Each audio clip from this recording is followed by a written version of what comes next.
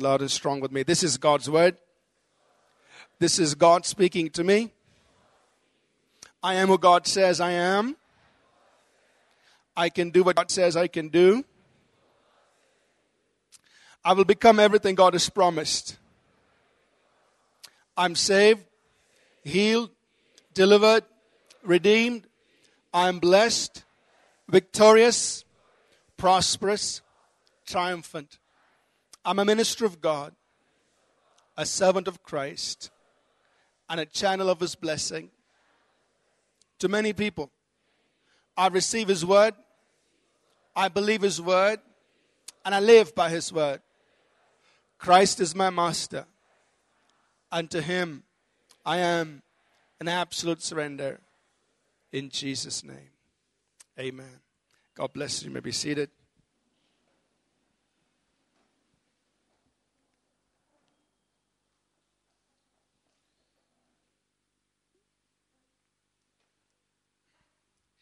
I think everyone here knows how important spices are to Indian cooking, right? Especially the ladies and some of us men know how important spices are. Let's see, how many men here know how to cook, or at least one dish, other than bread and eggs, right? Other than bread and eggs, I mean, you know how to cook at least one dish. Hands up. 1, 2, 3. That's pretty good, pretty impressive.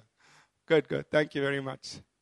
All right, so we know how important spices are. You know, you've got your meat and you've got your potatoes.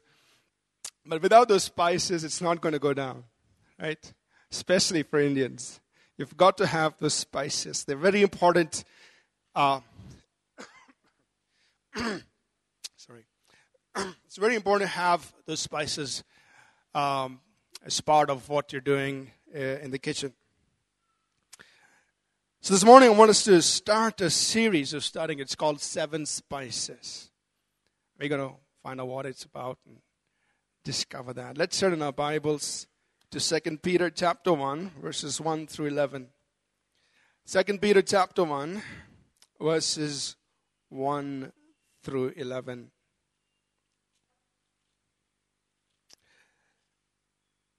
Peter is writing here. We're going to read this entire passage, 2 Peter chapter 1, verses 1 through 11. And then we're going to look at the 7 spices that Peter talks about. Simon Peter, a bondservant and apostle of Jesus Christ, to those who have obtained like precious faith with us by the righteousness of our God and Savior Jesus Christ, grace and peace be multiplied to you in the knowledge of God and of Jesus our Lord, as His divine power has given to us all things that pertain to life and godliness, through the knowledge of Him who called us by glory and virtue, by which have been given to us exceedingly great and precious promises, that through these you may be partakers of the divine nature, having escaped the corruption that is in the world through lust. But also, for this very reason, giving all diligence, add to your faith virtue. To virtue, knowledge. To knowledge, self-control. To self-control, perseverance. To perseverance, godliness. To godliness, brotherly kindness. And to brotherly kindness, love. For if these things are yours and abound, that means you have these spices in a good measure, you will be neither barren nor unfruitful in the knowledge of our Lord Jesus Christ. Verse 9. For he who lacks these things is short-sighted, even to blindness, and has forgotten that he was cleansed from his old sins. Therefore, brethren, be even more diligent to make your call and election sure, for if you do these things, you will never stumble. For so an entrance will be supplied to you abundantly into the everlasting kingdom of our Lord and Savior, Jesus Christ. We're going to pick up and just look at verse 5 onwards, where Peter says, we've been called by God, and He's given us these great and exceeding precious promises by which we are partakers of the divine nature. And then he says, listen, guys, I want you to do something. Add to your faith. Add to your faith. Now, when Peter is talking about faith, we must understand where he's coming from. Peter's kind of faith. I mean, Peter was with Jesus when the Lord Jesus gave all his teaching on faith. Peter was there when he stepped out of the boat and actually walked on the water to go to Jesus. That was great faith. And of course, he stumbled, he started sinking, and Jesus pulled him up and he said, why are you so fearful, O you of little faith? Peter was there when the woman with the issue of blood came and touched the hem of Jesus' garment, and Jesus turned around and said, daughter, great is your faith. Your faith has made you whole. Peter was there when Jesus looked at the blind man and he said, according to your faith be it unto you, and his eyes were opened. So Peter was somebody who knew what he was talking about when he was talking about faith in God. In fact, Peter, after the resurrection of Jesus, when he was walking into the temple along with John, he saw this lame man who had been there almost 40 years. And Peter and John say, look upon us. And this lame man looks on Jesus, and Peter says, silver and gold I have none, but what I give you, what I have I give you in the name of Jesus Christ. Rise up and walk. And then he goes on to explain. He says, this is how it happened. In Acts 2:13 he says, faith given to us by God has made this man perfectly whole. So Peter knows what he's talking about. He's talking about he knows the power of faith. He knows what faith in God can do. Now, over the last 2 months or so, we've spent a lot of time talking about faith, trying to understand faith and the dynamics of faith in God. But the same Peter now says, add to your faith. In other words, guys, you can have this faith that moves mountains and rocks nations and does all these wonderful things, but to live the Christian life properly, you've got to add to your faith. You've got the meat and potatoes, but you need to throw some spices in. And he lists 7 of these. He says, add to your faith virtue.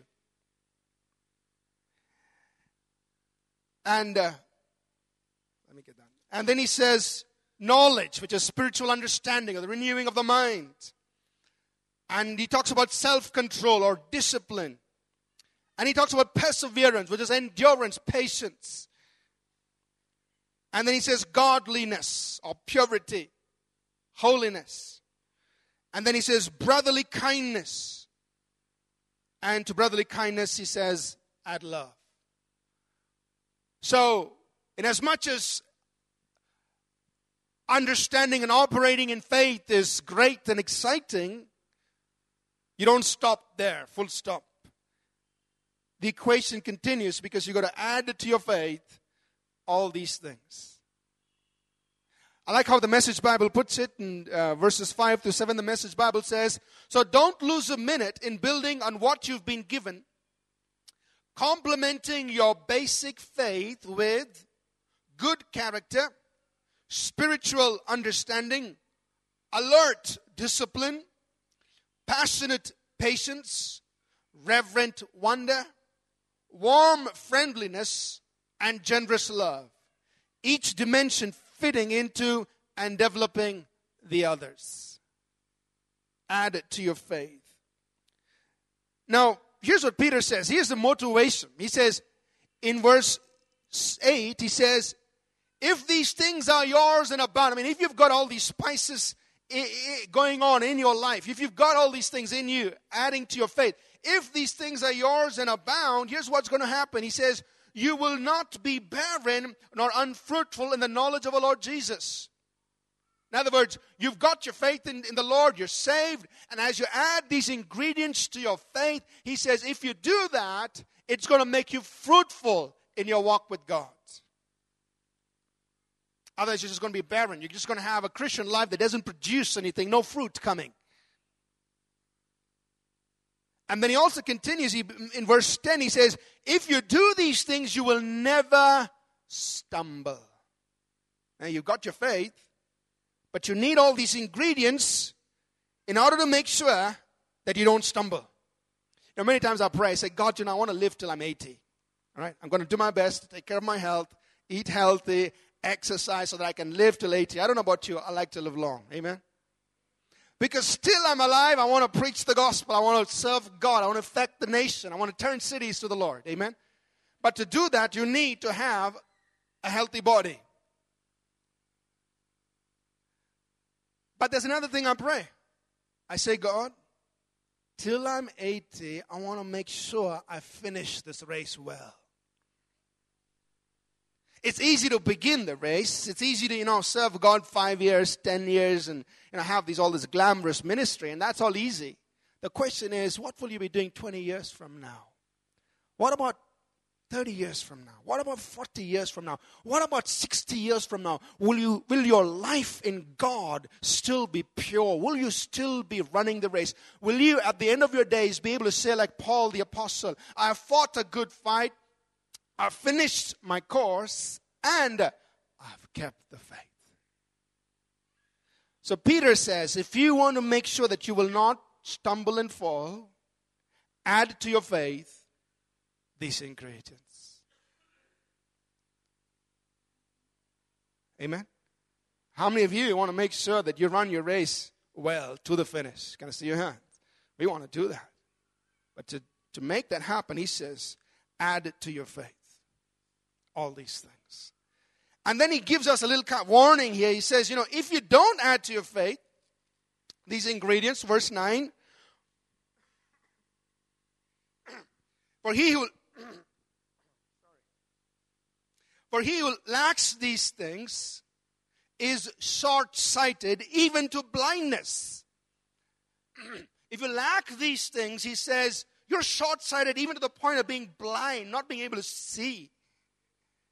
Meaning, your life, you have a Christian life, but you're kind of blind. You're not able to see beyond the natural. You're not able to see into the spiritual. You're not able to see things long term. If you don't add these things to your faith. And he says, in verse 9, and you're like a person who forgets that he was cleansed from his old sins. You forget what God has brought you out from, and there is a possibility, there is a tendency wanting to go back to these old sins. If you don't add these things. So it's so important for us as believers to add to our faith all of these 7 ingredients. Are you with me so far? So we're going to start looking at each of these 7 spices, these 7 things that Peter lists for us. And this morning we're going to talk about the very first one, which is virtue or character. As the Message Bible says, good character. Add to your faith good character. You've got faith, that's good. Something to it. Good character. The Greek word that's translated as virtue in the English King James Bible is the Greek word aritas, which simply means good quality, excellence of any kind. And it was also used to denote manliness, strength, vigor, courage, and so on. Now, Peter uses this word virtue at least 3 times in his 2 epistles. So right here in the passage that we read this morning in 2 Peter chapter 1, he uses the word virtue in verse 3, and he says, we've been called to glory and virtue. This is a calling. God has given you an invitation saying, come, be a person of virtue. And then in verse 5, he says, add to your faith virtue, good character.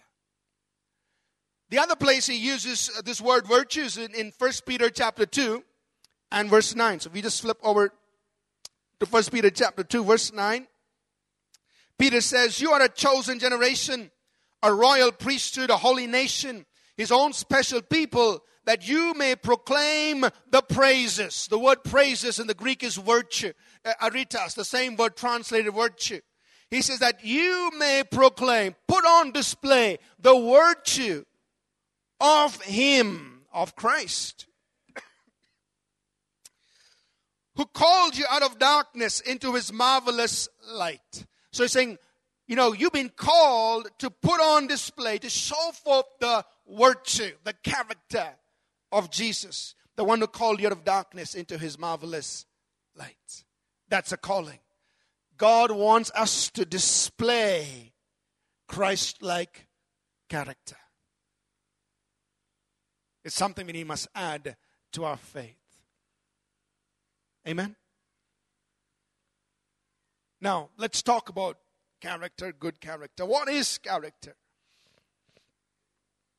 Character is who you really are. Your inner core. That's who you really are. Who you are when no one is watching is an expression of your character. See, when you come to church, in front of pastor, hey, don't say any bad words, smile, look up, pay attention, don't fall asleep. You know how to behave when you're in church. Everybody's watching. But when no one is watching, who you are is an expression of your character. Your secret choices describe your character. What choices do you make when no one's watching? That describes your character.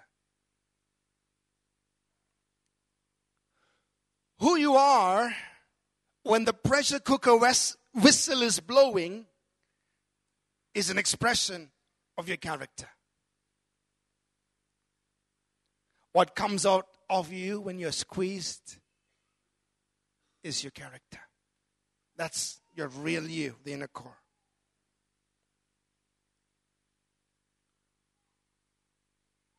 And the Bible is saying that our character must be forged and must be an expression of Jesus Christ. Now, character takes time to develop. Grace is given freely from heaven, but character is developed over time here on earth. So don't get discouraged this morning saying, I have such a bad character. Relax. None of us have a perfect character. We are all works in progress. Amen? Grace is freely given from heaven. You come to the Lord saying, God, forgive me. He forgives you. He's very lavish with His grace. He embraces you. He welcomes you. All that is given freely. But character is something He allows you and me to develop here on earth over time. Amen? Now, let's talk about what shapes and what really helps mold our character. What influences the development of our character. And I just want to share a few things on that. Number one is that companions influence character. Companions influence character. The people you hang out with. The guys you spend time with and the kind of things you listen to and allow to get into your life. Those are your companions. And companions influence character. It's in the Bible. I'm not making this up. Let's go to 1 Corinthians chapter 15 and see what Paul says right here in 1 Corinthians chapter 15. The 1 Corinthians chapter 15 is a chapter where Paul is really talking about the resurrection. He's talking about, life after death. He says, look, we're all going to die one day, and then we're going to go to heaven, and our bodies are going to be resurrected. They're going to be transformed. They're going to be changed. He's talking about, eternal life after death. But in the middle of all that, he interjects these thoughts in verses 32 to 34. This is what he says. He says, if in the manner of men I have fought with beasts at Ephesus, what advantage is it to me? If the dead do not rise, let us eat and drink, for tomorrow we die. And he says, look guys, look at all that I'm going through. When I went to Ephesus, I fought with people as I was fighting with animals. If life was just about living and dying, and then why do I need to do all this? Let's just eat and drink, for we all are going to end up in death. But then he says, verse 33, do not be deceived. Don't get fooled. There's more to life than this. And then he makes a statement. He actually quotes from a non-Christian writer of his time. He says this: evil company corrupts good habits. Or some versions say good character. Evil company corrupts good habits or good character. And then he continues. He says, verse 34, so people at All People's Church, 11:35 in the morning, awake to righteousness and do not sin. For some do not have the knowledge of God. I speak this to your shame. So he said, guys, wake up. Understand that evil company will corrupt good manners or good habits. Companions influence character. Or the verse that many of us are familiar with in Proverbs 17, verse 17. As iron sharpens iron, so a man sharpens his friend. Companions. Now, we live in a virtual world. Meaning, you've got flesh and bone friends and you've got virtual friends. Sundays, you hang out with flesh and bone friends in church. But Monday to Saturday, you've got this virtual friends on Facebook. I mean, they're all over the world. And perhaps in your lifetime, you may never get to see them in flesh and blood. But Monday to Saturday, you're in this virtual world. You've got virtual friends. So Sunday morning, you look nice before pastor. You're hanging out with John and Mary and Joe and whatever, And they all sing hymns and they all say the Christian words. But Monday to Saturday, you're in your virtual world with all your virtual friends. And what we forget is virtual friends have a real influence on your character. So what do you mean? Because even though you may never see them in flesh and blood, their thoughts become your thoughts. Their opinions become your opinions. Their philosophies become your philosophies. Because you read everything they post. And you believe it. You embrace it. Your virtual friends have more influence than you realize. Now you're saying, I thank God pastor doesn't have a Facebook account. I don't have time for it. That's why I'm on LinkedIn. I like to connect with people for business. But Facebook, I don't have time. Maybe when I retire, I'll catch up with you guys, No. But the point is this. Your virtual friends, they don't come to church. But you're hanging out with them on Facebook. And they do have an influence on your character. Because you are listening or reading to the things they say. And it's getting into your system. Your companion, your books are your companions. It's good to read, but it's important what you read. Some people say books are your best companions. Maybe true. But be careful what you read. Music, what you listen to. Music is a good companion. You can take them along anywhere. And they will always sing what you want to hear. But the problem is, you got to be careful. Because everything you hear is getting into your system. Companions influence character. And there are these virtual companions that if we are not careful of, they can influence our life the wrong way. Whether it's your friends on Facebook, whether it's the books you read or the music you listen to. They are your companions. Are you with me? I know this is not a youth service, but the second thing that really influences our character is that challenges build character. Challenges build character. Let's go to Romans chapter 5.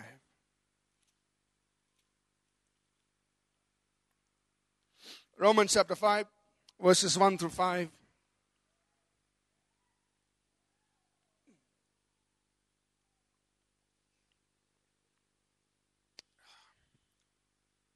Now, there's nothing wrong with Facebook, please.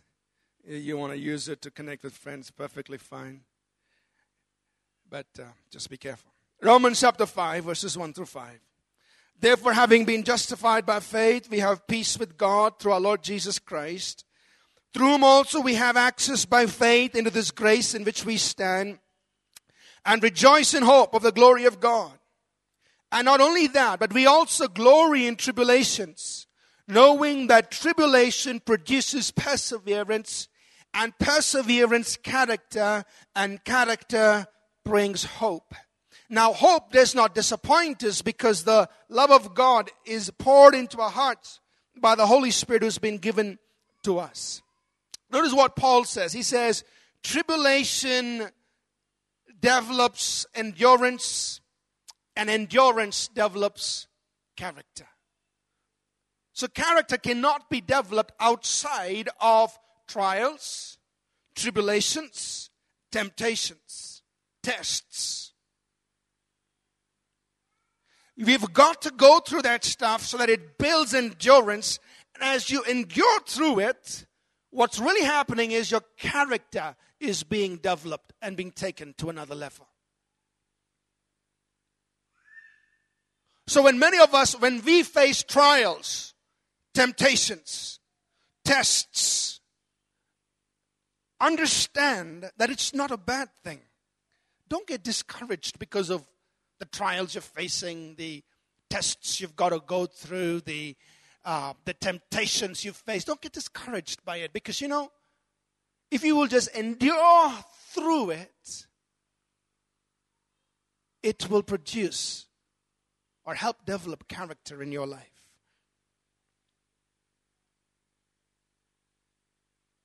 Amen? Now, as we go through trials, as we go through temptations, as we go through tests, it's possible that we may make mistakes. We may even have failures.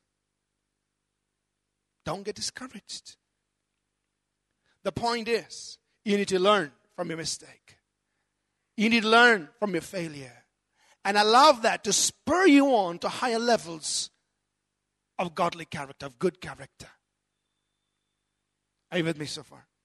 So don't get discouraged. We all make mistakes. I've made mistakes.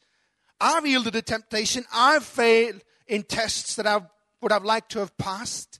But God doesn't give up on me. And He doesn't give up on you.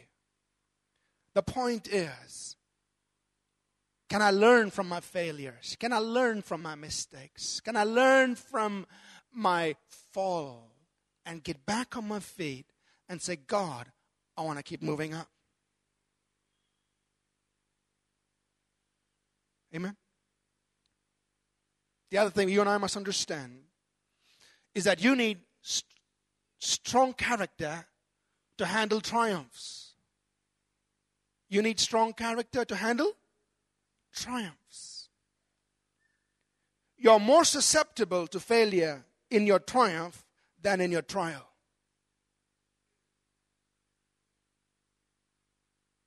Most failures have happened not in the middle of trials, but in the middle of triumphs. Because that's when most people have been lax concerning character. David, when he was in the wilderness, lived an impeccable life. But when he got into the palace, is when he had most of his tragedies. Because it's in triumph that we become more vulnerable for failure. And so your testing, your trial, your temptation is really a good preparation for your season of triumph. Are you with me so far? So enjoy your tests. Enjoy the trials. Enjoy the temptation. Not enjoy, meaning go through it with joy. Go through it with joy. Because you know that when triumph comes, you will have the capacity to keep standing and not fall.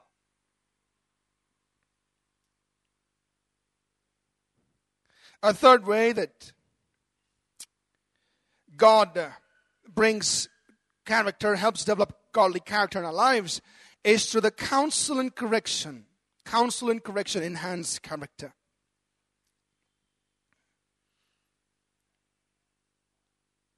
When the lessons we learn, when correction comes into our lives, have a great role in helping us develop character. Counsel and correction. When godly people speak into your life and godly people correct you, it's all designed to help build up and strengthen your character. But like we said last Sunday, how you receive correction will determine whether you're going to go up or go down in your character. And that was the big difference between Saul and David. Saul made one mistake.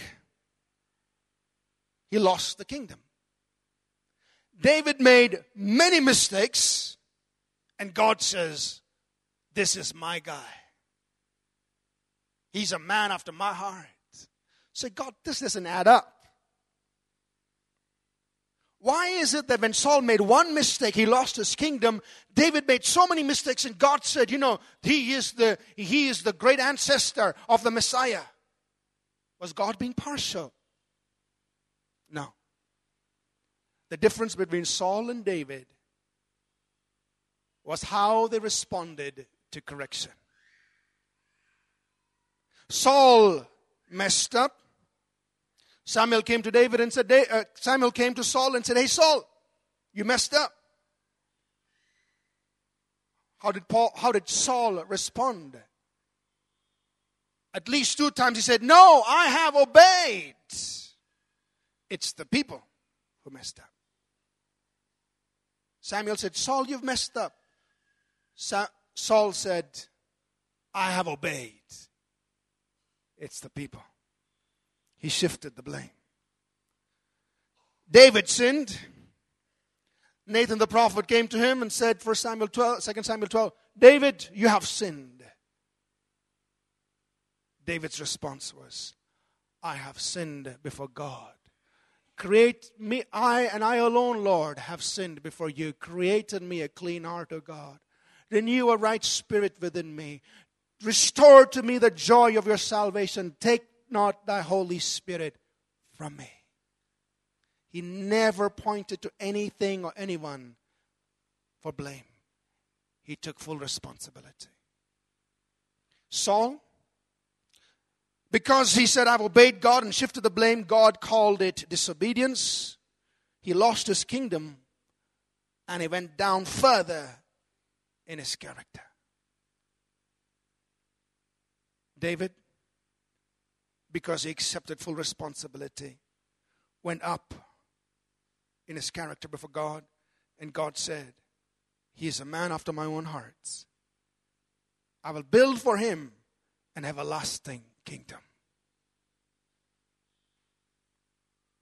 So how we respond to correction will determine if you're going to go up or whether you're going to go down in the development of your character. And God deals with us like this. If you go with me to Hebrews chapter 12, we're going to look at verses 5 through 11. Hebrews 12, 5 through 11.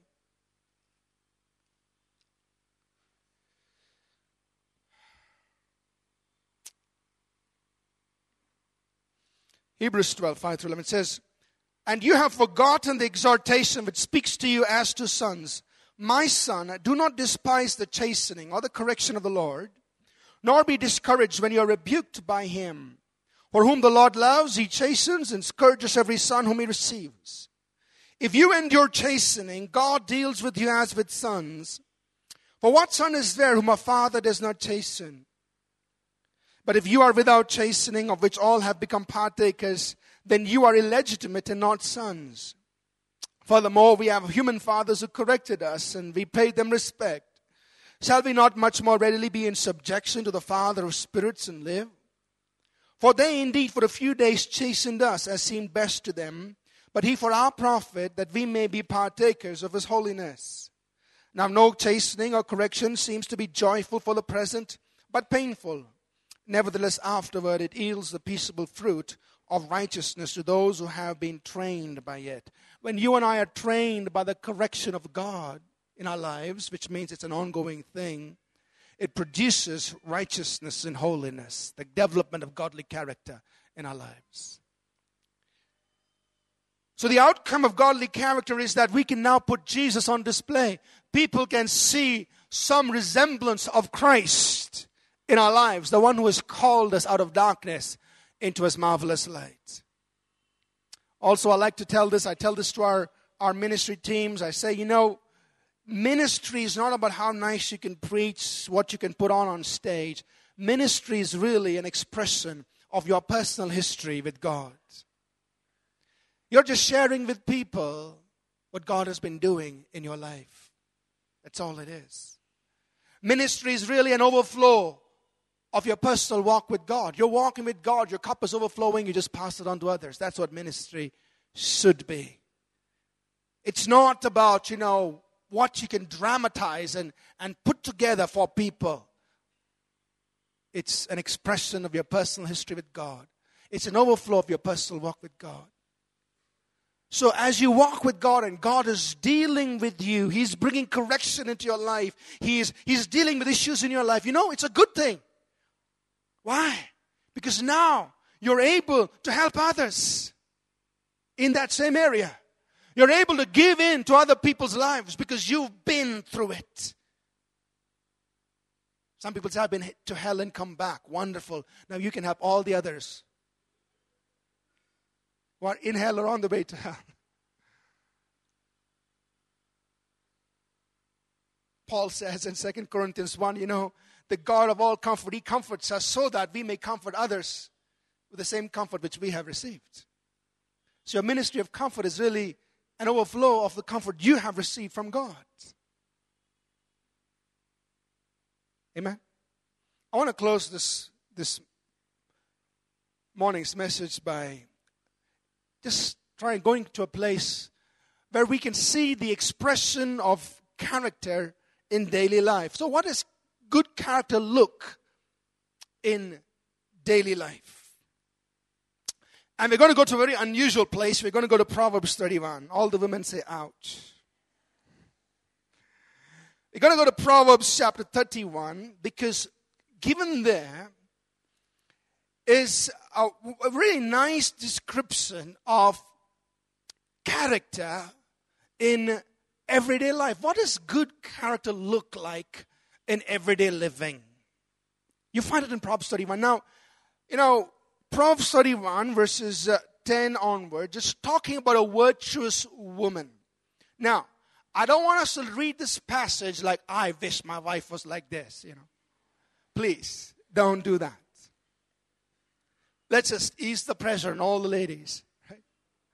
Instead, I want us to read this passage from the perspective of, what does good character look like in everyday life? I mean, it's talking about a woman, but it could just be as well as, here's a virtuous man. Could very well be a man. Because character is gender independent. All the ladies say amen. Right? So, let's just read this passage. Not so much as like, okay, this is the kind of woman I'm supposed to look for. No, relax. We are trying to understand what are the traits, what are the marks of good character. So, verse 10, Proverbs 31, verse 10. Just follow along with me. And many of these traits or marks are repeated, so you'll find some repetition here. Verse 10 says, who can find a virtuous wife? For her worth is far above rubies. Virtuous, it's the Hebrew word which kind of has the same meaning as our Greek word for virtue. Forceful, strong character. Who can find a woman with strong character? Because she is priceless. So let's just make it gender neutral. A person with strong character is priceless. Amen? You're of great value when you have good character. Now, what does good character look like in everyday life? Verse 11. The heart of a husband safely trusts her, so he will have no lack of gain. Trustworthy. So are you trustworthy? Are you a person who is reliable, who's dependable? Can people count on you? That's a mark of good character. Verse 12. She does him good and not evil all the days of her life. She is kind, benevolent. Make it neutral. Good character is kind, is benevolent. Do you do good to those who are connected to your life? Especially those who are very close to your life. I mean, it's nice to do some good thing for somebody. You know, you meet them once a month. It's easy. But when you kind of rub people day in and day out, Monday to Saturday in the office or at home, do you treat them with kindness? Let's move on. Verse 13, she seeks wool and flax and willingly works with her hands. Are you a willing worker? That's a mark of good character. Or do people have to prod you and push you? Hey, do this, man, and do that. Get it done. Oh, I mean, does your boss say you're a willing worker? Or he says like, man, he's like this donkey. I got to beat every... Sorry. I mean, I got to push him on for every little thing. I mean, how are you a willing worker? It's a sign of good character in everyday life. Verse 14. She's like the merchant ships. She brings her food from afar. She is industrious. And you'll find this repeated and elaborated as we go along. She looks beyond just what she's supposed to do. She gets her food from afar. Verse 15. She also rises while it's yet night and provides food for a household and a portion for her maidens or maidservants. She's very conscientious. She knows she has responsibilities in the house. She gets up very early. Husband doesn't say, hey, it's 7 o'clock, please make some tea. She's up early. She knows she's got to take care of her home. She's got people to take care of in the house. So are you conscientious as a student, as a professional in your workplace, as a person at home? I mean, do you look out for the things that are under your responsibility? Dutiful. I didn't say beautiful, I said dutiful. I mean, like, you get up early. You're on the job. That's, service is not over. Please remain here.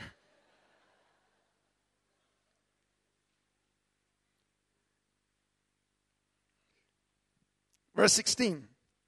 She considers a field and buys it, and from her profits, so she's doing she's working other things. From the profit, she's planting a vineyard. Again, verse 16 says, she's very industrious. She's expanding what she's doing. She's not like, okay, my husband wants 4 chapatis, so every day I do 4 chapatis enough. I mean, she thinks beyond that. She's industrious. I think we'll have a lot of women entrepreneurs here. Verse 17. She girds herself with strength and she strengthens her arms. Meaning, she improves herself. Are you a person who's working on improving yourself? That's a mark of good character. So, I've been born like this, I will die like this, you just accept me like this. Relax. The reason you're living is so that you can get better each day. Work on some of these issues you have. Work on some of the, the character flaws, the defects. Work on them. Make yourself a better person. She strengthens herself. That's a mark of good character. A person who's willing to improve and learn. And and develop themselves. 18. She perceives that her merchandise is good and her lamp does not go out by night. Verse 19. She stretches out her hands to the distaff and her hands hold the spindle. Again, she is very industrious, or she's a willing worker. Her lamp does not go out by night. Verse 18 says, meaning she's up working. Hard worker. A mark of a virtuous person. Works hard.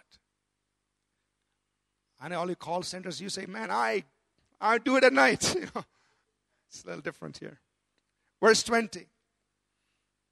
She extends her hand to the poor. Yes, she reaches out her hands to the needy. So again, she's very kind. She's generous, benevolent. A mark of good character, a trait of good character. Kindness, benevolence, generous. Being generous with people, giving to other lives. Verse 21. She's not afraid of snow for a household, for all the household is clothed with scarlet. This is being preemptive. Looking ahead and keeping things in such a shape that everything is secure, so that when snow comes, she's not afraid. Heavy rains, the roof will not fall. I mean, she is looking ahead, getting things ready, everything is in place. She keeps herself secure, or her household secure.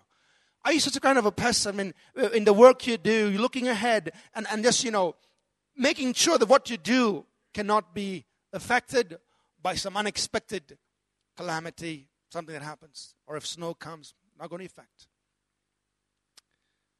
Verse 22. She makes herself tapestry. She makes tapestry for herself. Her clothing is fine linen and purple. This does not mean she goes down commercial streets and picks the most expensive stuff. What it means is she carries herself with dignity and honor. The way she clothes herself. I'm not saying she never wears jeans. That's not what I'm saying. What I'm saying is the way she carries herself, regardless of whether she wears whatever. She carries herself with dignity and honor. Are you a man? Are you a woman? You carry yourself with dignity and honor, that there's no loose thing. No. I'm trying to find the right word. No, unnecessary thing coming out of your life. The way you carry yourself is with dignity and honor. Verse 23. Her husband is known in the gates when he sits among the elders of the land. That's good for him. Verse 24. She makes linen garments and sells them and supplies sashes for the merchants. Again, she's industrious. She's doing things beyond what she just has to do. Verse 25, repetition. Strength and honor are her clothing. She shall rejoice in time to come. She clothes herself with strength, honor, and dignity. Are you such a man or a woman? Verse 26. She opens her mouth with wisdom. She opens her mouth with wisdom. On her tongue is a law of kindness. So she is wise and she is kind. Mark of good character. You speak with wisdom and kindness.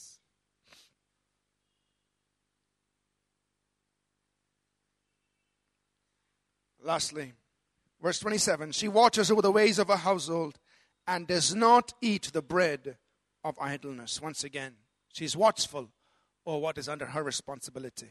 She's being conscientious. She's taking care of things well. So these are this is just a description of good character in everyday life. Amen? Add to your faith good character, so that people can see a display of Jesus Christ through you. Let's stand to our feet. I'm going to call the worship team up here, please. And we could take a few moments to respond here this morning. I don't want you to get discouraged and say, oh no, I'll never make it. I've got all these flaws. I mean, I get up only at 10 o'clock in the morning. I can't work and do this. And I mean, I don't want you to get discouraged. You know, we are all works in progress. None of us are perfect. But I want to just encourage you this morning. Add to your faith virtue. Add to your faith good character. Because if you have these things, Peter says, you will be fruitful and you will not fall in your walk of faith. So as we take a few moments just to respond to the word this morning, I want you to pray as our team leads us. And in a few moments of waiting on the Lord, just want you to pray and say, God, please work on my character. And maybe you want to talk about 1 or 2 or 3 areas of your life where you say, God, I'm struggling in these areas. I need your help. There's nothing wrong in saying, God, I'm struggling. The Bible says we stand naked before God. Hebrews 4:13, it says, God just knows everything about us. So might as well just be honest, just open and say, God, I want to add to my faith good character. Work in me, God. Work in these areas of my life. I just want to see these things change in me, God. And the Bible says, as we all of us behold Him dimly through a glass, we are all changed into that same image by His Spirit. It's good news for us. His Holy Spirit is at work changing us into that image. Don't get discouraged by your weaknesses. Bring it to the potter. Bring it to the one who can mold you and make you after His own will. So that one day I will be able to be like Jesus.